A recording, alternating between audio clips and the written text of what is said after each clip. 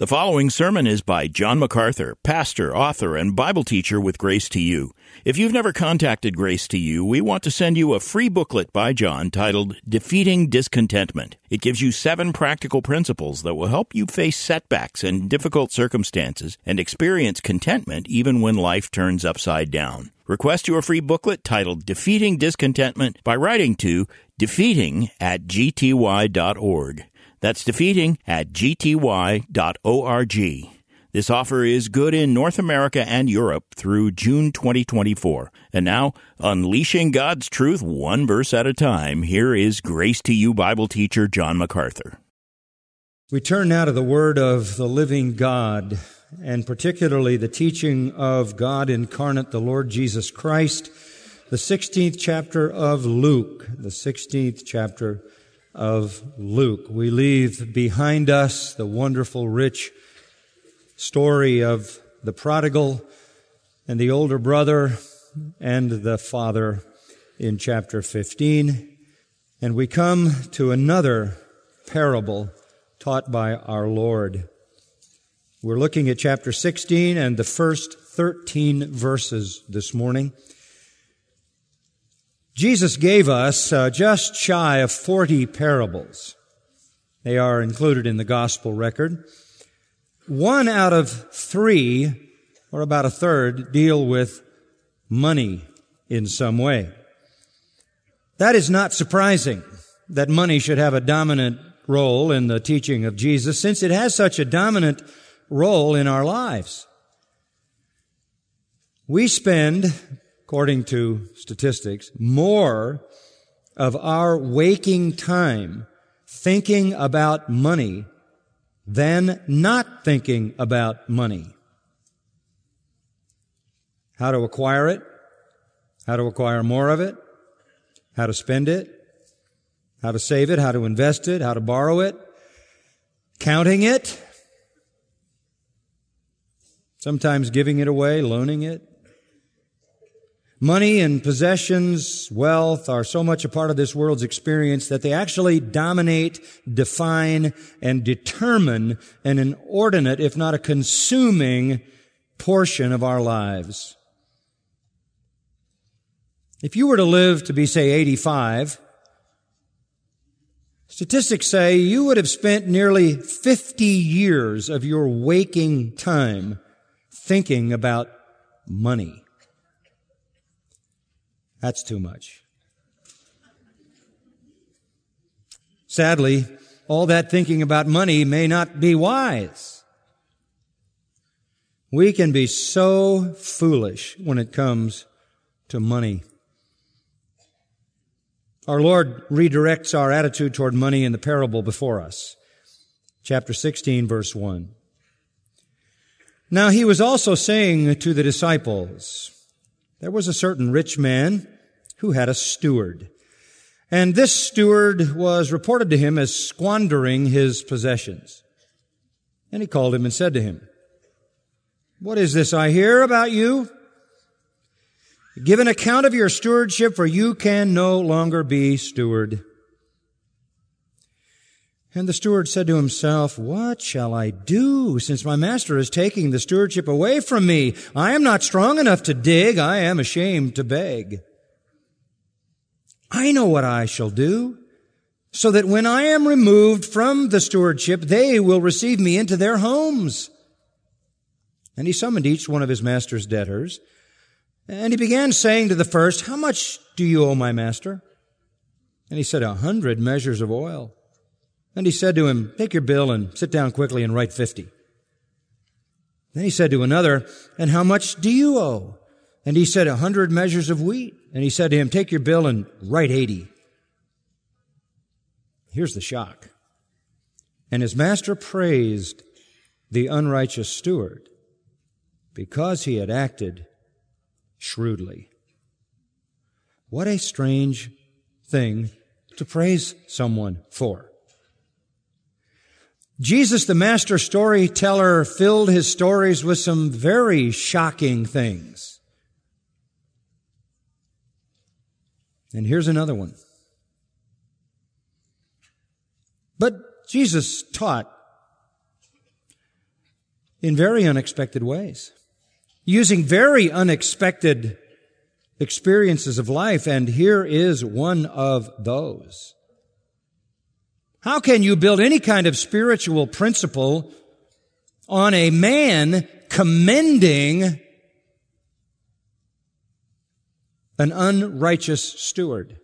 How can you get any kind of good teaching out of such a bad example? Well, Jesus actually was very adept at doing that.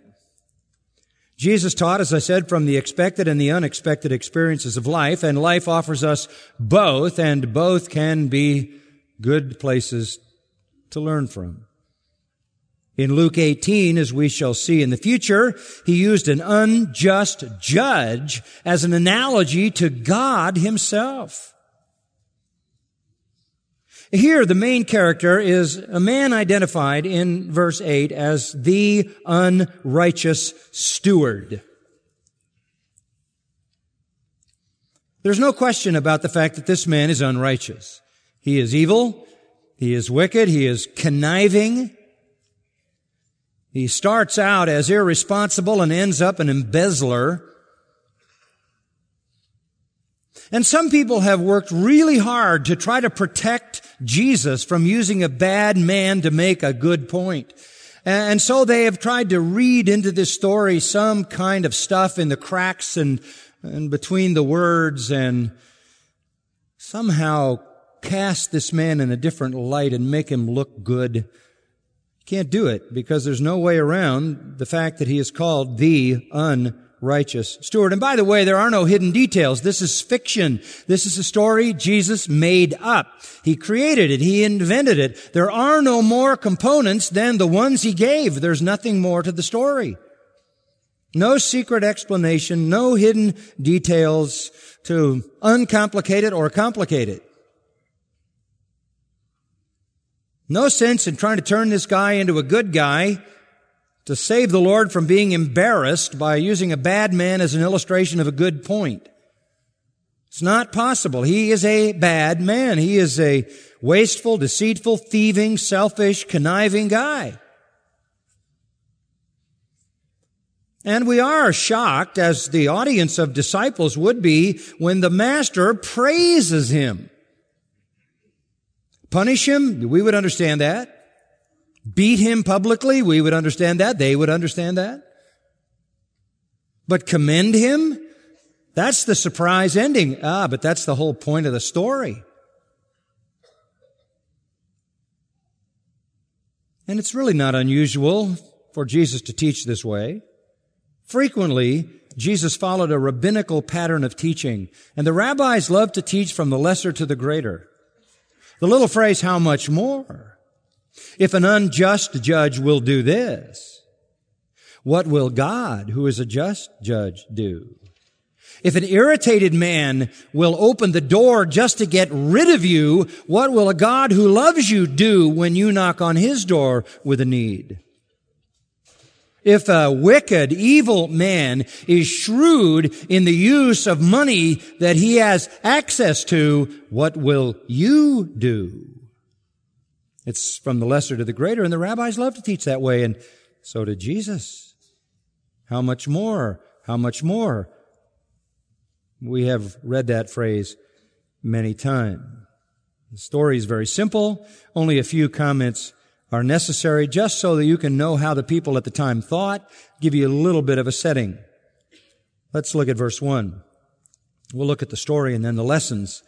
He said to his disciples, he has been talking, as we remember, in the prior chapter, chapter 15, to the Pharisees and the scribes. And now he is talking to his disciples, as we will see repeatedly as we move through the rest of this section.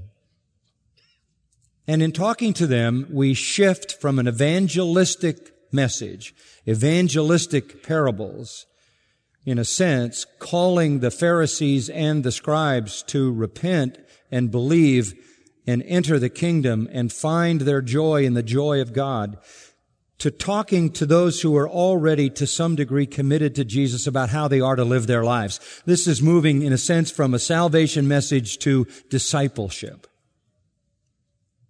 This is for us. There was a certain rich man who had a steward.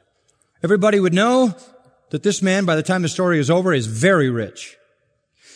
We know he's very rich because he's rich enough to have a manager. He's rich enough to have hired an administrator. This is the manager, a steward. That is a guy who was hired to operate at least one aspect of his business, a very important aspect. We know it was a big operation because the debts that were owed to him by just 2 out of many debtors were huge debts. And those would not be people who were tenant farmers. They would have rather small pieces of land and small debts. These were other people who operated a rather large operation. He was doing business with some wealthy people, and so he's a very rich man, rich enough to have these kind of relationships and these kind of contracts and these kind of business debts. He had a steward, again, indicating that he was probably an absentee landowner, lived in an estate somewhere, had this farming operation, this agricultural operation somewhere else under the management of this appointed and hired man. This steward was reported to him as squandering his possessions. That's not good news. You trust him, you're not there, you're somewhere else, and the word comes back to you that he is squandering your property. A steward like this, an oikonomon, would be a free man and not a slave. He would be of high social status and high responsibility. He would be trusted because he would have the right to act on behalf of his master in the full operation of this agricultural business. He manages all the land. He manages the crops. He is responsible for the assets. He is responsible for the liabilities. He is the full administrator of the estate with all the right and power to act on behalf of the rich owner. However, it's reported, diabalo. It's a verb that means to bring charges, to bring accusations. It has a hostile tone to it. The noun connected to diabalo is diabolos, which we associate with the devil, who is a slanderer. That's what diabolos means. Slander comes back, and it's legitimate slander. It finds its way through the pipeline because this guy is doing business with other people, and the word starts rolling back to the rich man that he is squandering his possessions. He is irresponsible. He's costing him a lot. Slander then rolls through the people the man is associated with and finally reaches the rich man, and he is squandering his possessions. The same as chapter 15, verse 13. The younger son went into a distant country and squandered his estate with loose living. Dia scorpidzo. It means to disperse. He's just throwing it away. Totally irresponsible. Doesn't say anything about embezzlement. He's just irresponsible, and he's in way too important a position to be irresponsible. He's violating the stewardship of what belonged to someone else. The rich man, having found out about it, acts immediately, self-protectively. In verse 2, he called him and said to him, "What is this I hear about you?" And again, he's so distant that he doesn't know anything. It has to come to him by some other source than his own firsthand information. "What have I heard about you? Give an account of your stewardship, for you can no longer be steward." In the inimitable words of Donald Trump, you're fired. You're fired. You can no longer be steward. This is a management job. If you can't manage, you can't have this job. Clean out your desk and bring me a final accounting of my possessions. Give an accounting of your stewardship. This is not to save his job. No, there isn't. That's why those things are reversed in the verse. Give me the stewardship. You're done. You're done. The steward, no argument, no debate, knows he's guilty, no self-defense, no reply. This is like 2 weeks' notice. Can I tell you something just about business? A little hint. This is a bad way to do business. If you're going to fire someone for mismanagement, they're gone today. They're gone today. Because if they would treat your possessions that way, when there's accountability, responsibility, and a price to pay, you don't want to give them any extra time to do more damage when you have no recourse. If you're fired, you need to be out of there. If it's for malfeasance, irresponsibility, embezzlement, etc. If you have cause to fire someone, it's over the day you fire them. Otherwise, if they hang around, they're going to use their inside opportunity for vengeance or more personal gain. But the manager gives him some time to give him a report. Not a wise decision. Steward said to himself, verse 3, "What shall I do? Since my master has taken the stewardship away from me, I'm done. I'm out on the street. I'm out on the dirt path. I'm in some trouble. No job, no money, no home." He lived there on that property and no doubt housing provided for him. He has nothing when he leaves there, and he doesn't really have a very good future because he's just been fired for being irresponsible. He wants to live at the level he's been living at. He wants position, status, authority.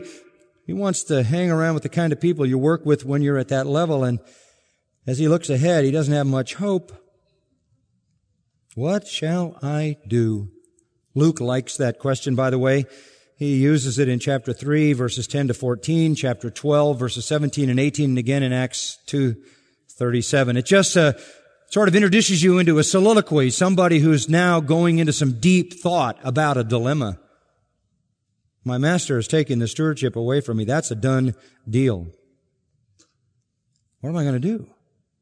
I'm not strong enough to dig. Now, the hardest kind of manual labor is digging. He's a white-collar guy. Not only is that hard, but that is really beneath his status in his own mind. It's a menial job. Hey, digging jobs are always available. Always. Menial jobs. But he's not strong enough for that. He doesn't get his hands dirty. On the other hand, he's not going to beg. He says, I'm ashamed to beg. Truthfully, he's ashamed to dig. Not only is he too weak to dig, but he's ashamed to dig. It's beneath him to dig, and it's even beneath that to beg. He's got a serious problem. I don't have a future, he thinks. I don't have a future. And then there is a eureka moment, an epiphany. Verse 4, I know what I shall do. The verb egnon has the sense of suddenly he had a bright idea. It hit him. I know what I shall do, so that when I am removed from the stewardship, they will receive me into their homes. I'll have someplace to go. I've got it. I've got it. They? Who are they? They? He needs a place to live. He needs a job. He needs food. He needs income. He needs status. He's got a bright idea. Verse 5, he summoned each one of his master's debtors. Here's his idea. He's going to contact all the people who owe his master debt. Debt paid in kind was often paid at harvest. I mean, in an agricultural world, that's what you did. If you owed somebody olive oil or wheat or any other commodity, you paid when it was harvest time. And so these debts were outstanding and awaiting payment at harvest. He's got a great idea.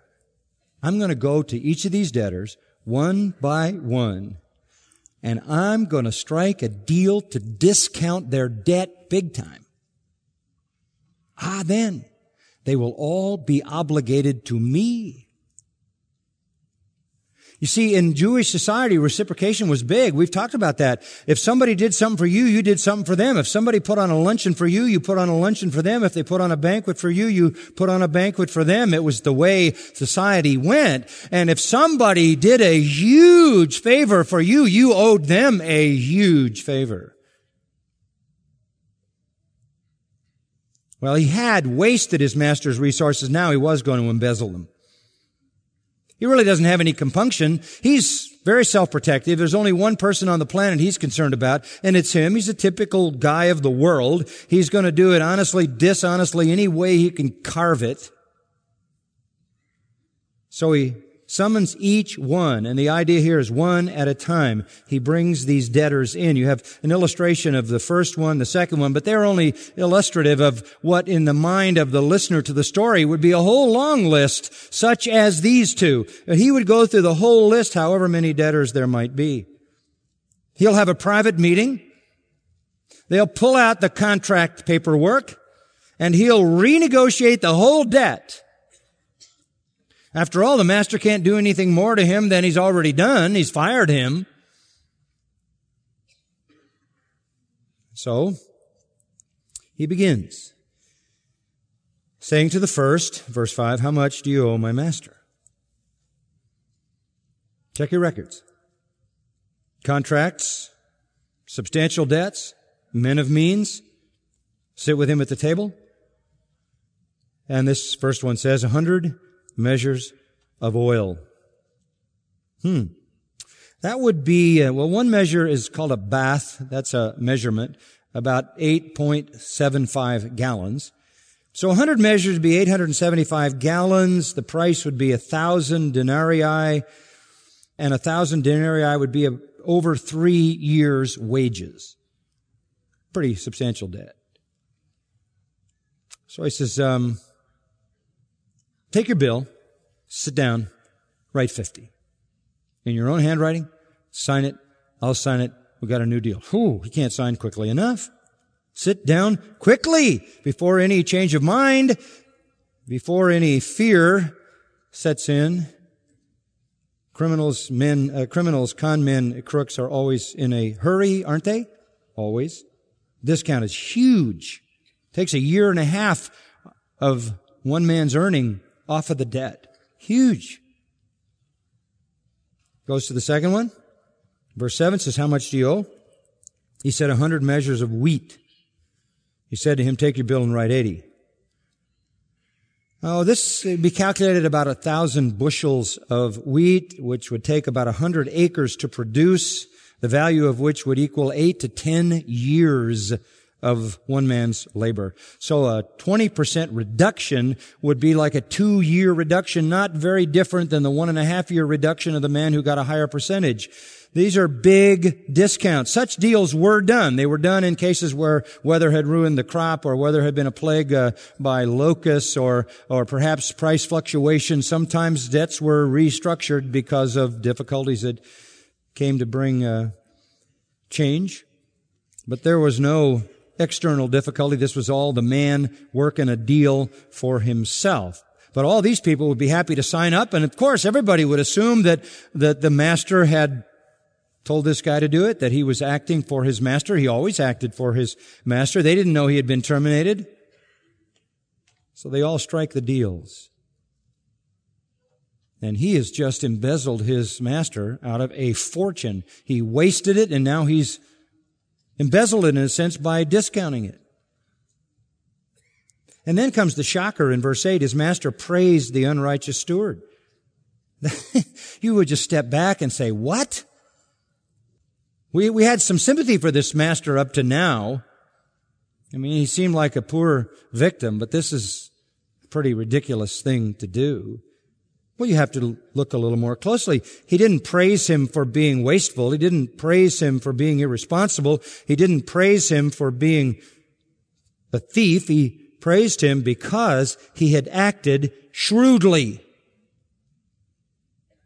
Now, please note he's called the unrighteous steward. And the master here is the master in the story. It's not Jesus, although it's Kurion. It's the word Lord. It is the master in the story. Same word used in verse 3 and in verse 5 and translated master. Master says, you're a shrewd guy. Wow. You are impressively shrewd. He commends him not for his irresponsibility, but his shrewdness. By the way, he acted shrewdly. It's an adverb, phronimos. He acted providently. He acted advantageously. He took careful advantage of his opportunity. He worked the situation. He manipulated what resources were in his power to get his ends. How did he do it? He reduces the debt. They are all indebted to him. He has done them immense good. They are profoundly obligated. Each of them is obligated to him. And since they have this great obligation to him because of his great generosity, they all owe him big time. And he's going to claim that when he leaves this master and picks out of those debtors the situation that looks the best to him. He's got a lot of options. And he did it for everybody, not just one, in order to create a wide range of options. The point's pretty direct, isn't it? A typical, sinful, self-protective, conniving, maneuvering businessman acts for his own future benefit in a very clever and ingenious way, using resources at his disposal with shrewdness to secure the future that he wants. Impressive stuff. Clever. And then Jesus makes the simple point. Verse 8, for the sons of this age are more shrewd in relation to their own kind than the sons of light. Sinners are more shrewd than saints. That's what he's saying. Sons of this age, people in this world, not in the kingdom of God, part of this temporal world, this kingdom of darkness. The unrighteous,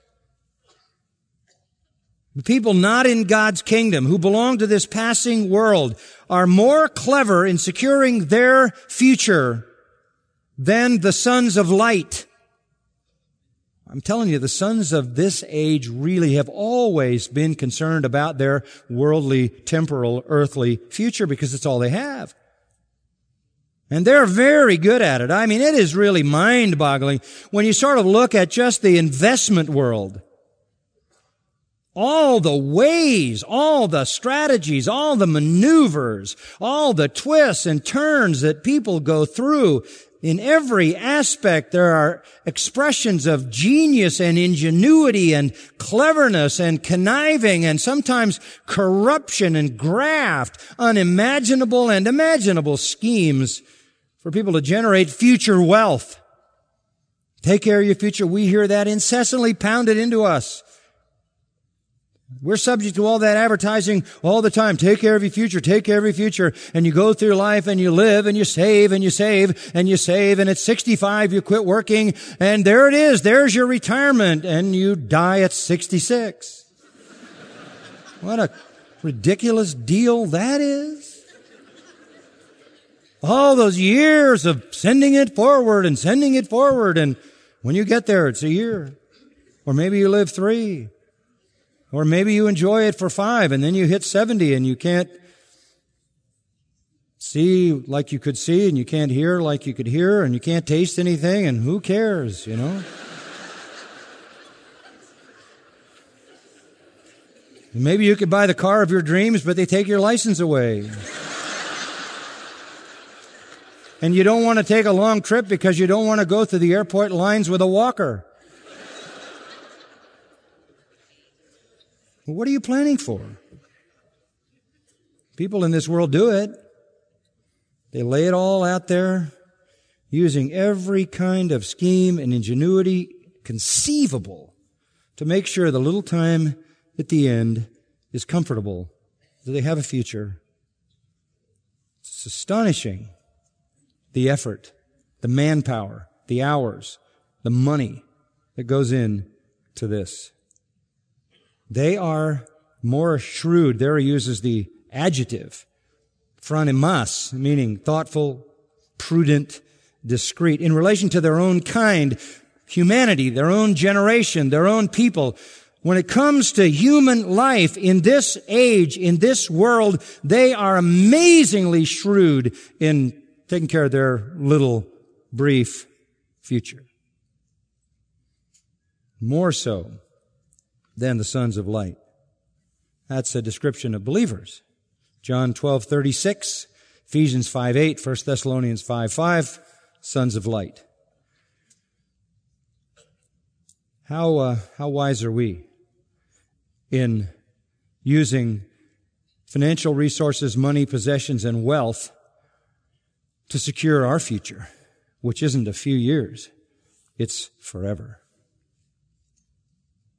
This age, this generation, this world, very brief. James says it's a vapor that appears for a little time, vanishes away. But the people in this generation work so hard to guarantee their little brief future will be what they want it to be. What about us? What about the sons of light? Those of us whose life is in the age to come, who are looking for that city whose architect and builder is God. What about us who live in the realm of salvation, the kingdom of light, a realm of righteousness and holiness? Those of us whose home is in heaven, whose citizenship is in heaven, whose inheritance is in heaven, whose reward is in heaven. How can the sons of light be so foolish in their preparation for a future that lasts forever? Do you work as hard on the use of your material wealth and your possessions and your money for eternal purposes as you do for temporal ones? That's the question. Do you have an eternal perspective? Is that where you're investing your resources? Well, the story is over, and here comes the application. Jesus points us to three lessons. Three lessons. One relates to others, one relates to ourselves, and one relates to God. That covers everything. First of all, verse 9, and I say to you. Let's apply this. 1, money and our attitude toward others. Money and our attitude toward others. Okay? Make friends for yourselves by means of the mammon of unrighteousness, that when it fails, they may receive you into the eternal dwellings. Take your money and do this. Make friends. Make friends. A lot of people use their money to buy earthly friends. He's telling you, use your money to buy heavenly friends. Use your money, literally, to make friends who are going to welcome you into your eternal home. They're going to be standing on the edge of glory when you arrive to embrace you, because through your investment in gospel ministry and the extension of the kingdom, they heard and they believed, and they're there. Here we go from the much more, from the lesser to the greater.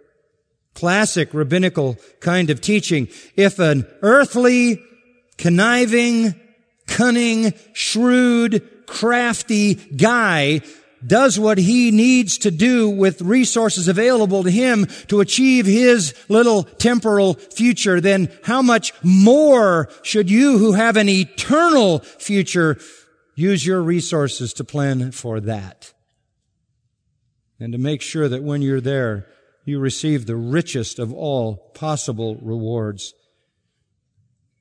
We're all going to heaven if we know the Lord. we're all not going to have the same welcome committee. So make friends for yourselves. By means, this is interesting, of the mammon of unrighteousness. Mammon is an old Aramaic word for money, possessions, wealth. And it's unrighteous, the mammon of unrighteousness. It's called that also down in verse 11. It's unrighteous in the sense that it belongs to this unrighteous passing world. It's an element of fallen society's experience. It belongs to the unrighteous life among sinners. It burns up. It says in verse 9 that when it fails, when your time to deal with money is over, it will fail.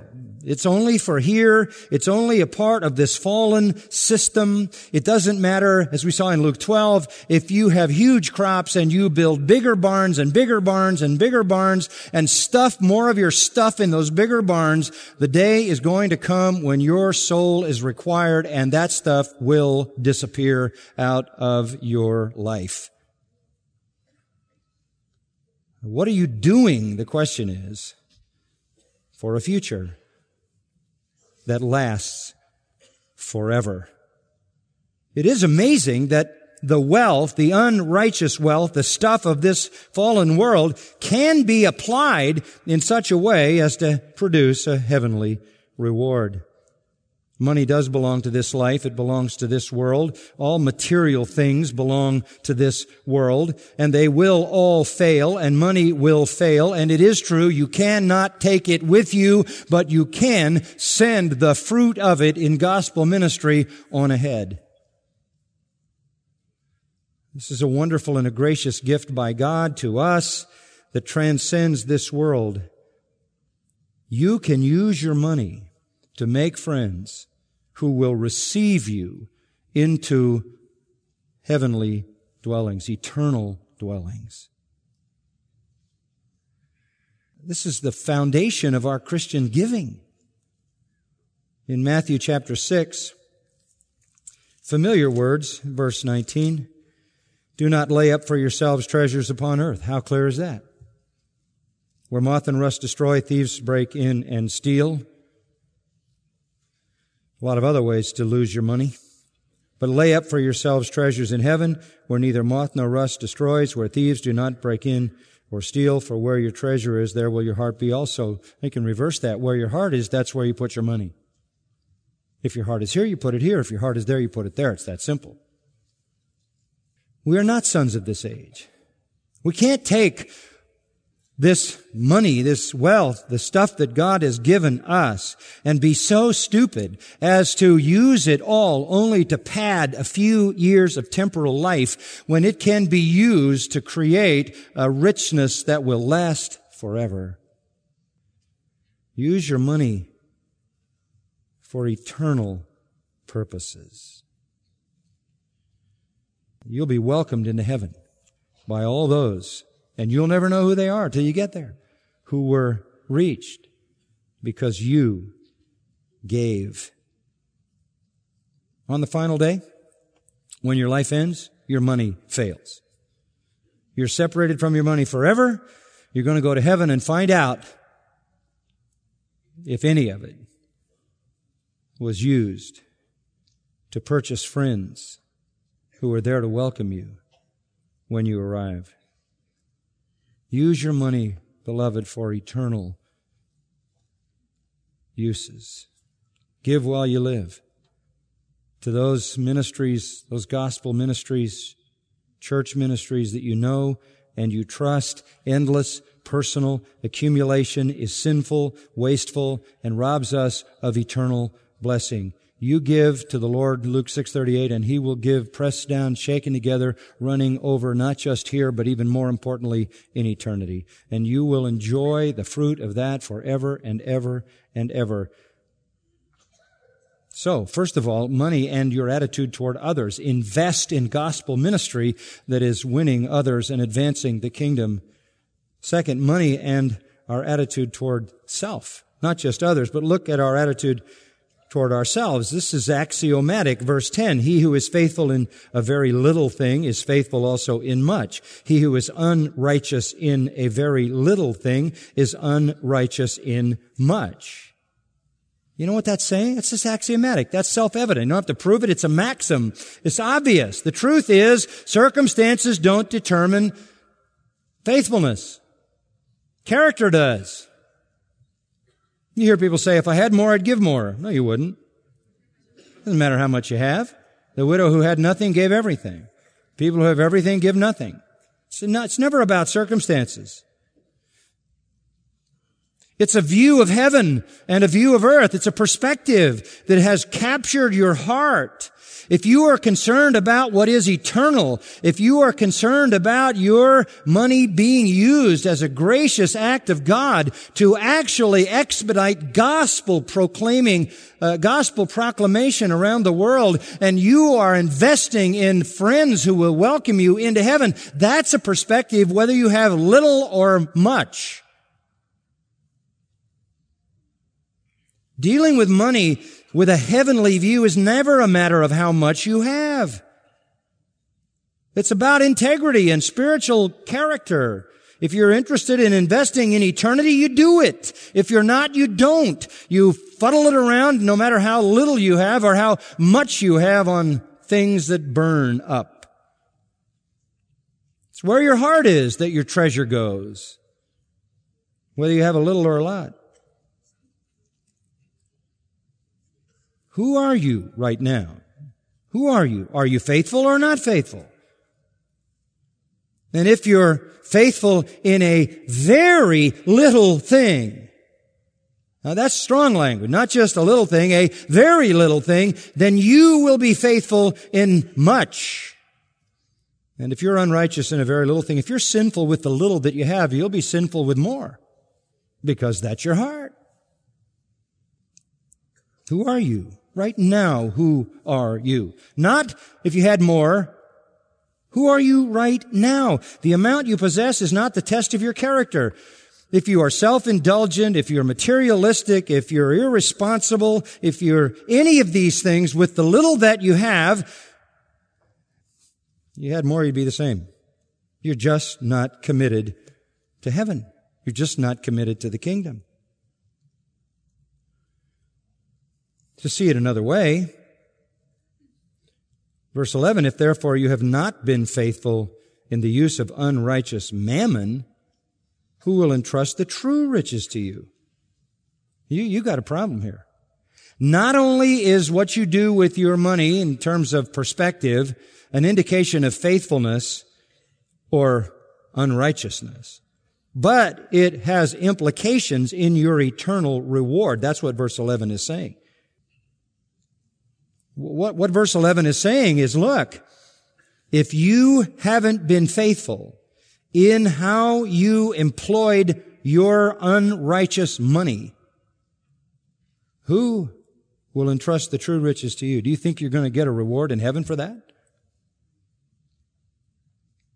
If more of your waking time is spent thinking about money than not thinking about money, this is a huge part of your life.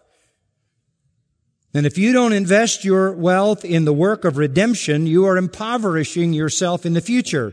Who is God? The true riches, eternal reward. Do you think God is going to reward you in eternity if you have frittered and wasted your opportunity, your stewardship?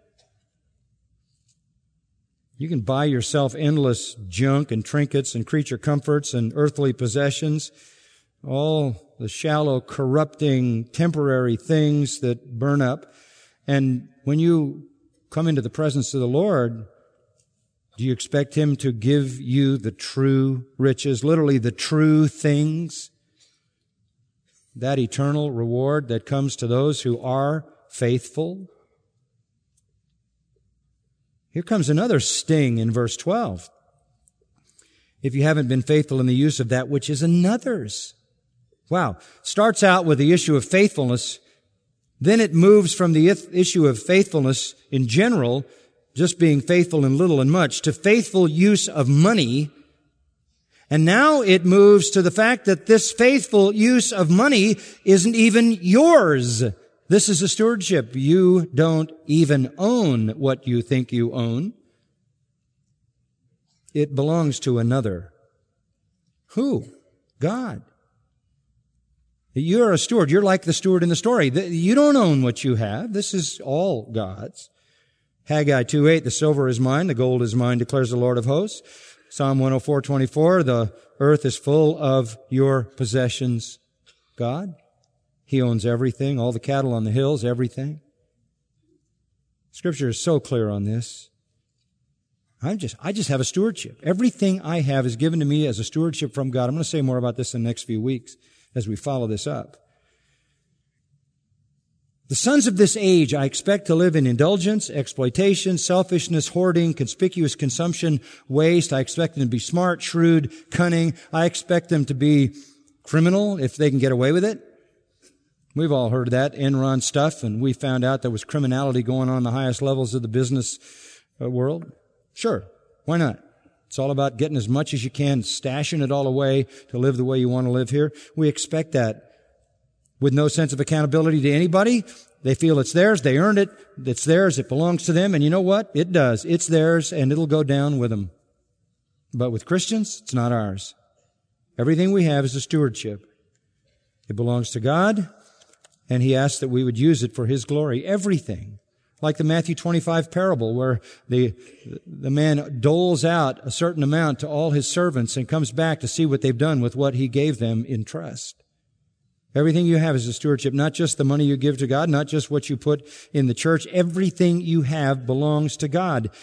It is all to be used for His glory. Everything, even your eating and drinking, is to be to the glory of God. And if you're sinful in the use of your money, who then is going to entrust to you the true riches? You're going to forfeit your reward. And if you haven't been faithful in using what is God's, then who's going to give you that which is your own? Which is another way of saying you're also going to forfeit your eternal reward. You're going to be cheated. That which you look forward to, you won't receive.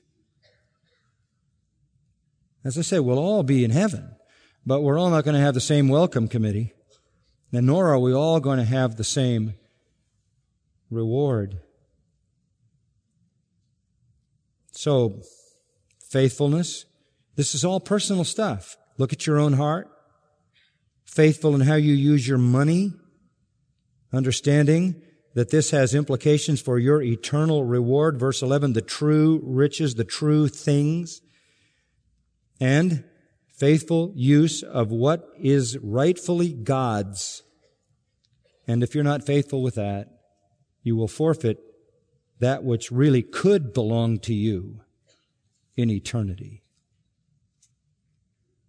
The tragic irony of this sinful kind of self-indulgence is that the more you waste what is God's on yourself and on useless earthly things, the more you accumulate here, the less you will have forever. The true riches are over there.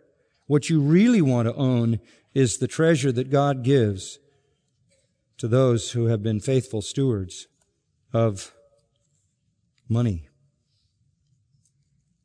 You have to have the 2 Corinthians 4:18 perspective. We look not at the things that are seen, but the things that are not seen. The things that are seen are temporal. The things that are not seen are eternal. Final point. We've seen money and our attitude toward others, money and our attitude toward ourselves. Now money and our attitude toward God. Verse 13. No servant can serve two masters. Either he will hate the one and love the other, or else he will hold to one and despise the other. You cannot serve God and mammon. All this is so obvious, common sense. Here is another maxim. This is predicated actually on the verb serve. Doulouo. It's a word that means bond slavery. We're talking about slavery here, okay? By the way, 27 of the original words here are included in Matthew 6:24. 27 out of the 28 are absolutely identical. This is almost an exact duplicate of Matthew 6:24, which we have taught in the past. Same statement. Obvious. It's axiomatic again. No slave can serve two masters. They can't. It's a whole consuming life. We're not talking about occasional acts of obedience. We're not talking about a part-time job. We're not talking about an 8-hour job. We're not talking about an 8 to 5 deal. We're talking about a purchased slave, the property of a master who has singular and absolute control over that slave, and that slave could never have that relationship with somebody else. The slave was like a sort of tool for his master's use. He had no time that was not his own. He had no that was not his master's. He had no movement in life that was not subject to his master. I mean, you could have a job here and a job there in some cultures, but not slavery. Single responsibility, full-time service was the essence of slavery. This is obvious. You can't serve God and mammon, wealth, possessions, money. Can't be done. You're going to hate one, love the other, hold to one, despise the other. Make your choice. Either you're going to serve God, and that means you're going to take your wealth and invest it in what honors God, or you're going to serve money, and that means you're going to take it and use it for what you want here in this life. But you can't do both. You have to decide. Conflicting demands will produce conflicting emotions and attitudes. If you want to use your money, you're not going to like sermons like this. If you want to pour your money into this world and pile your fortune here and pad your temporal life, if you want to do that, then you're not going to like sermons like this. I guarantee some of you are already in that zone. Because this doesn't sit well with you. You don't want that kind of intimidation. You're feeling antagonistic toward me, resentment. Some of you are saying, I have been wanting to visit this church, and this is the way it's going to be. You go to a church, and all they want to do is talk about your money. You know, if you want to serve money as your master, then you're not going to like to hear this. You're not going to like these passages. You're not going to go immediately this afternoon and have your devotions in this text. I know you're not. Conflicting demands are going to make you angry, and they're going to put rancor in your heart and resentment and bitterness because you can't serve these two.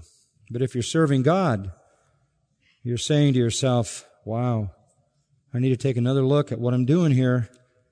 This language is very strong. I can't serve both. I'm going to hate one and love the other. I'm going to despise one and I'm going to hold to the other. Wow, that's a pretty easy choice. I need to love God and I need to hold to God and I need to hate and despise anything that is another master competing with God.